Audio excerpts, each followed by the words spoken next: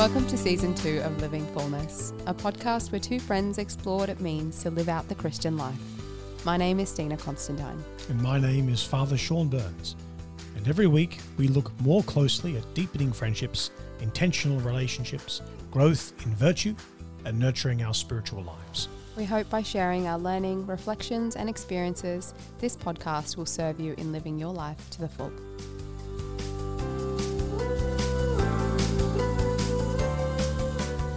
If you found our podcast in any way helpful or it has served you in some way, would you please prayerfully consider whether you can financially support our mission via Patreon? Patreon is a platform that allows people to make a monthly contribution to our mission. Running a ministry has a number of costs, including website and software expenses, new tech purchases, and paying editors. Your financial contribution will help us stay focused on putting out new content each week, so thank you so much to our Patreon supporters. We have varying tiers that you can choose from, including as little as $3 a month, and in return, we offer behind the scenes, bloopers, merch, mentoring, and more. We would love for you to join our community and hope you will consider joining us in helping one another to live life to the full.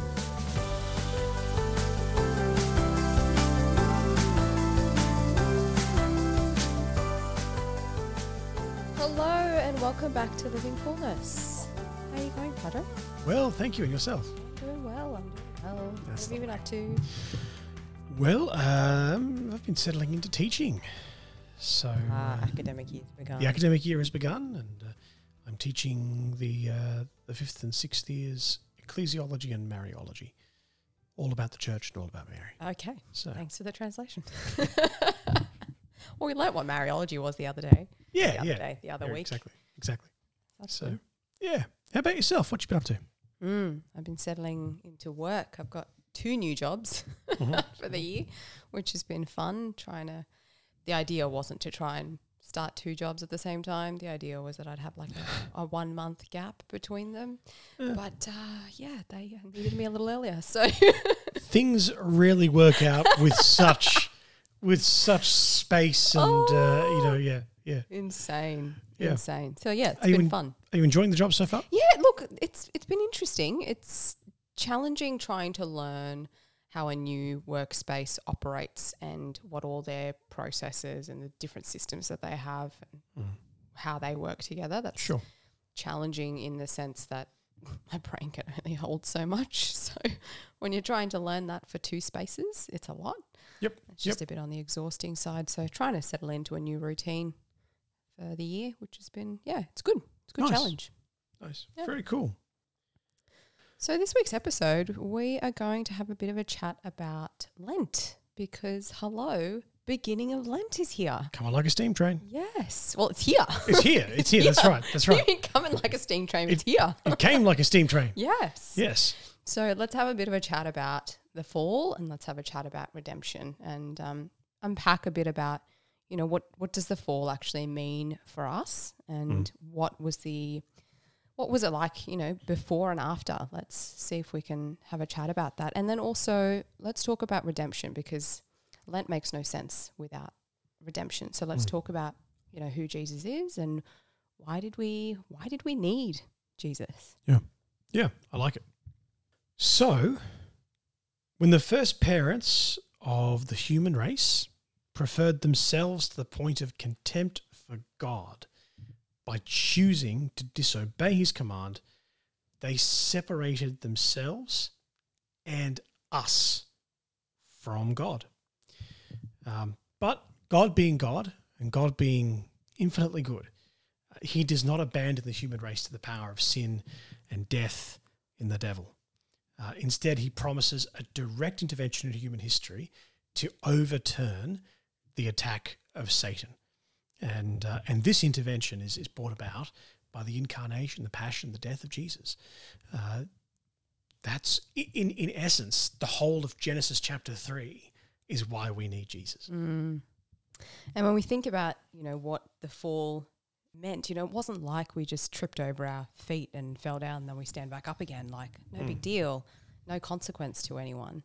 The fall was a free choice that was made against the will of God, and that has consequences including damaging our relationship with God.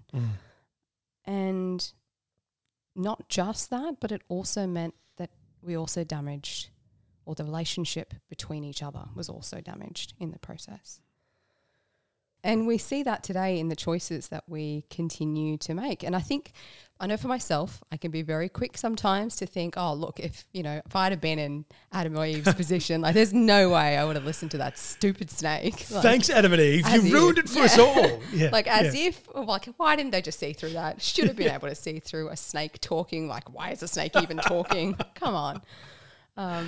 But, hindsight's a beautiful thing.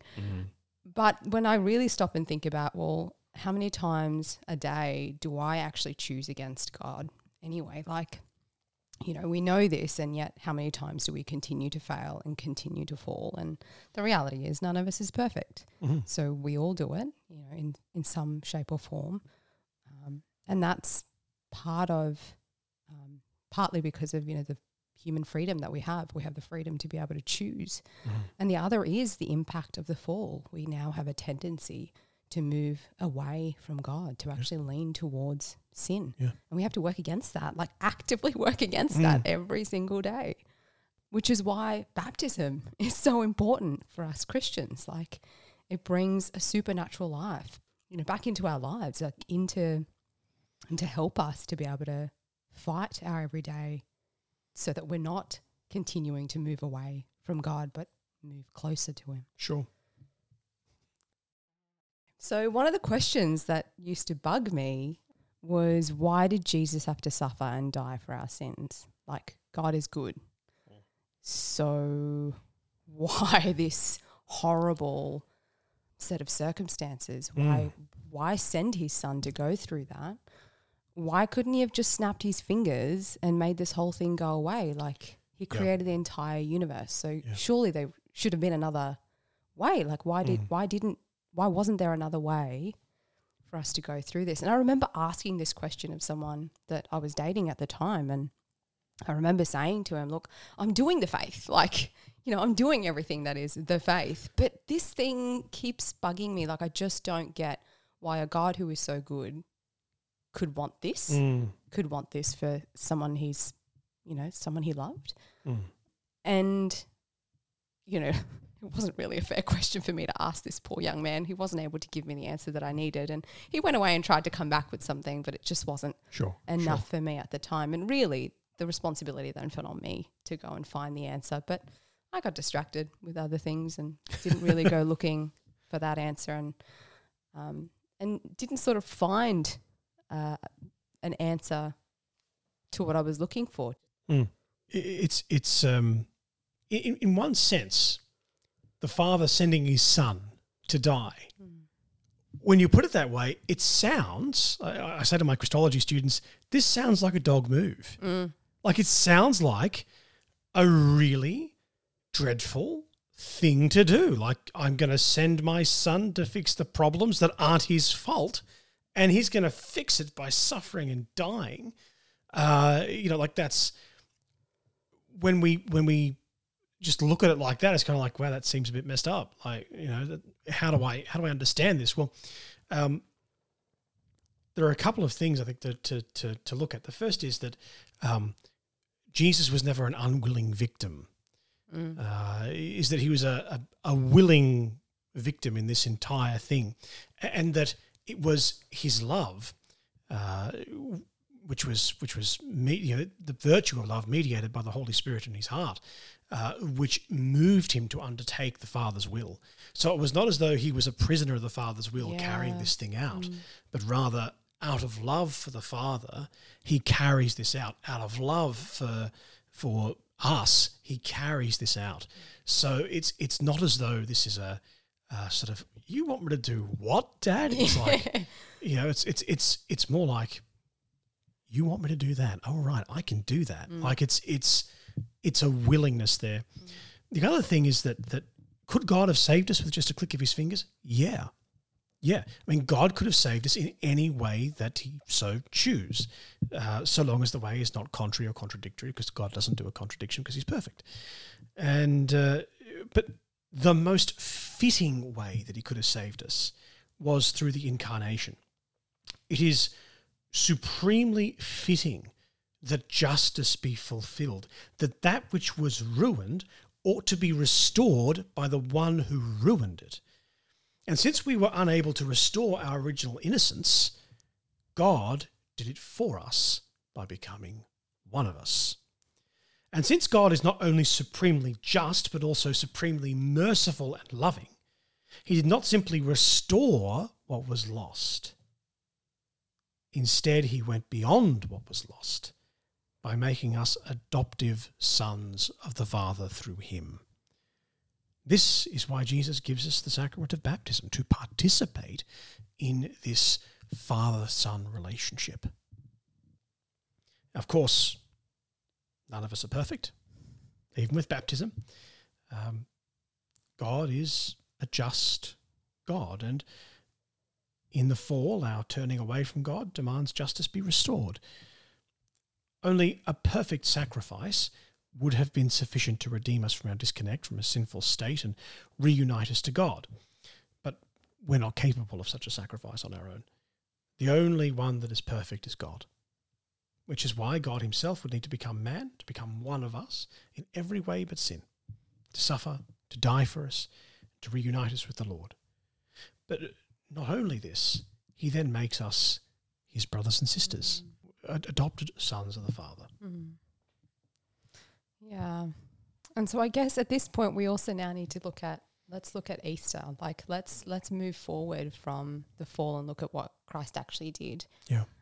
And so knowing that Easter is coming, this is a season that's carved out annually for us where we can remember the passion and death of Jesus, who was one of us. And also God. Like let's not both. And we get to choose how we prepare for this high point in our life, which really is a privileged position. Like this period of Lent is a really privileged position to be in, because if I was to close my eyes for a moment and to dare to put myself next to, Mother Mary at the foot of the cross at Calvary, my heart would break based on what I know now of what was actually transpiring, because I'm not ready. Like I'm still not ready for that. And I that makes me wonder how many were of the ones who were following Christ.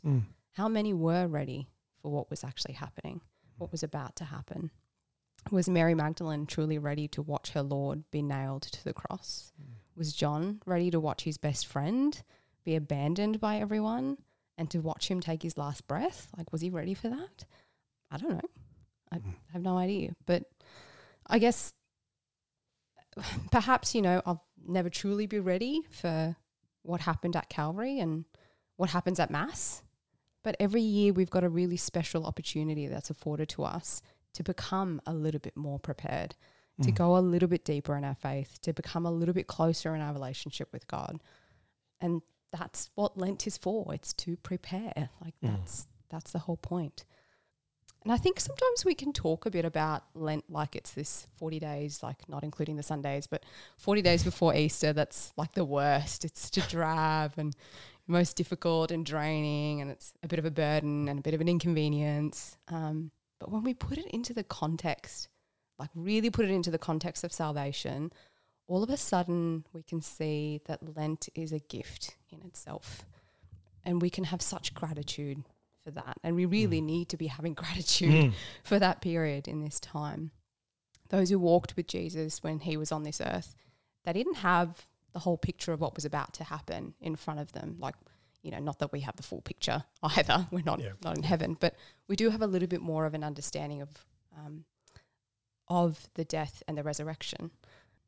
But during that time, they lived one day at a time with faith, hope, and trust. And we know how the story goes. We know that there's a resurrection. We don't have to hope because we know. Yeah, quite right. So we have absolutely no reason whatsoever to lose joy during Lent. Yeah. I mean, look, Lent is a penitential season, And sometimes we do go, oh, penitential season. Okay, that means that we're depressed for 40 days. Well, no, that's not the idea of a penitential season. This penitential season, far from being devoid of joy, is actually filled with joy because it's a season to prepare for the joy of knowing Jesus and the resurrection. It's why every Sunday is a little mini Easter. It's why we have Laetare Sunday. I've always got to think about Laetare Sunday or Gaudete Sunday. And then I remind myself, Laetare starts with L and Lent starts with L, and therefore Laetare Sunday belongs in Lent. Anyway, look, you're absolutely right. This is a joyful season. It's a season which is focused on Jesus Christ, and therefore it must possess joy. It must be part of. It must have this joyful aspect to it, this joyful reality in it. So, in making this period a period of preparation, as we approach the moment of joy par excellence, as we approach Easter, we can try and shed some of the things that are less than worthy of our Lord, that kind of obstruct joy. So, and we can see this this season as an opportunity to look at the vices and the sins that rob us of our joy, that rob us of our Lord, that rob us of a good relationship with our neighbour. And look, maybe that means doubling down on efforts and strategies to overcome sins like taking the Lord's name in vain or doing unnecessary work on Sundays. Maybe we have a problem with lust or envy or pride or whatever it might be. But aside from avoidance, it also means coming up with active strategies. It's one thing to avoid something. It's a whole different ballgame to go, well, okay, I'm not just going to try and avoid. I'm also going to actively work against this particular vice or sin that's in my life. So, for instance, maybe we spend too much time binging or we don't take care of our bodies. Well, what am I actively going to do to no longer binge? What am I actively going to do to take care of my body? Like, actually setting in stone some action or behavior that is going to counteract the negative behavior. So, Lent is really about committing our lives, our entire lives, to the Lord, giving everything over to Jesus, and doing that at every moment of our lives, not just at nighttime or morning, not just on Sunday, but at every moment of our lives.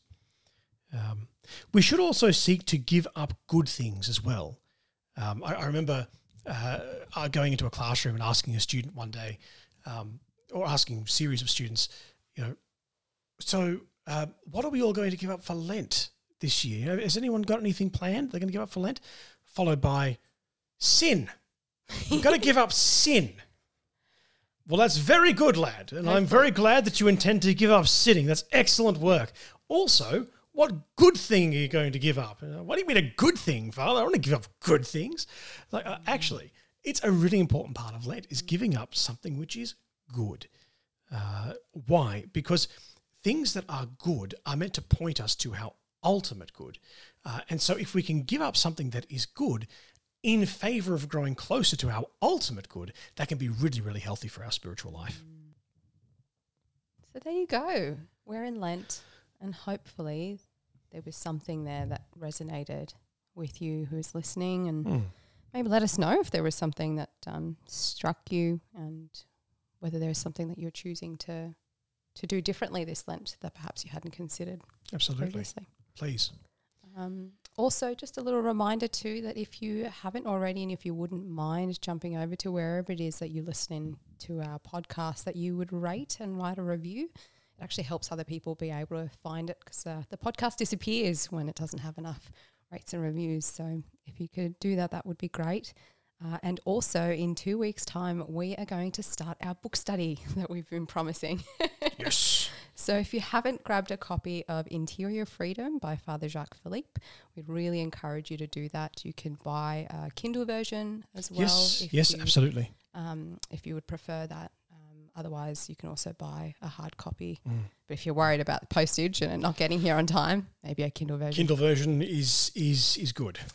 And in 2 weeks' time, when we do start going through the book study, we will be focusing on part 1 if you'd like to read ahead. Excellent. So to end the episode, as always, our truth, beauty and goodness, Padre. So there's a resource that I'd like to share, which I think is it's a brilliant source of the faith, of the truth, and so it's called formed.org. And it's an American resource, and it is, I would say, it is the single best resource out there at the moment with content for Catholic faith. Okay. There is nothing that rivals it. It's like Catholic Netflix, Only better. Only better. That's right. So, it's really, really good. And if I were to recommend a particular series, I'd say go and watch Forgiven, which is a series on the sacrament of penance. It's just brilliant. Yeah. Good to know. How about yourself, Truth, Beauty, Goodness? Oh, for me this week, it's setting up my new office space. So I've got a counselling role 3 days a week, and part of that means having to set up a counselling space that's both suitable for me but also, just therapeutically welcoming and a safe space for people to come. So it's been fun to be able to sort of think about, how do I want to set this space out? It's like a clean slate. Just getting a little creative with it. Nice. Awesome. Fantastic. I hope that goes well. Thanks. Yeah. Thanks. Yeah. Well, thanks so much for joining us for another episode of Living Fullness. And as always, we will catch you next week. But until then, know of our love and prayers. God bless. Thank you so much for being with us this week. Our prayer tribe is the backbone to our growth. Would you like to become a part of the prayer tribe that keeps us spiritually stable to be able to do our work, speaking the love of God into others' lives? Join our tribe on virtueministry.org.au and receive a message each time we have a specific need, whether that be the work that we do within our ministry or something one of the team might be going through. This way, your prayers can be specific and intentional for us and for those we encounter. You'll also receive an Easter and Christmas reflection from our prayer coordinator. Don't forget to subscribe to the podcast and leave us a review. That will help others find the podcast too. And join us over on our social media Living Fullness on Instagram and Virtue Ministry on Facebook.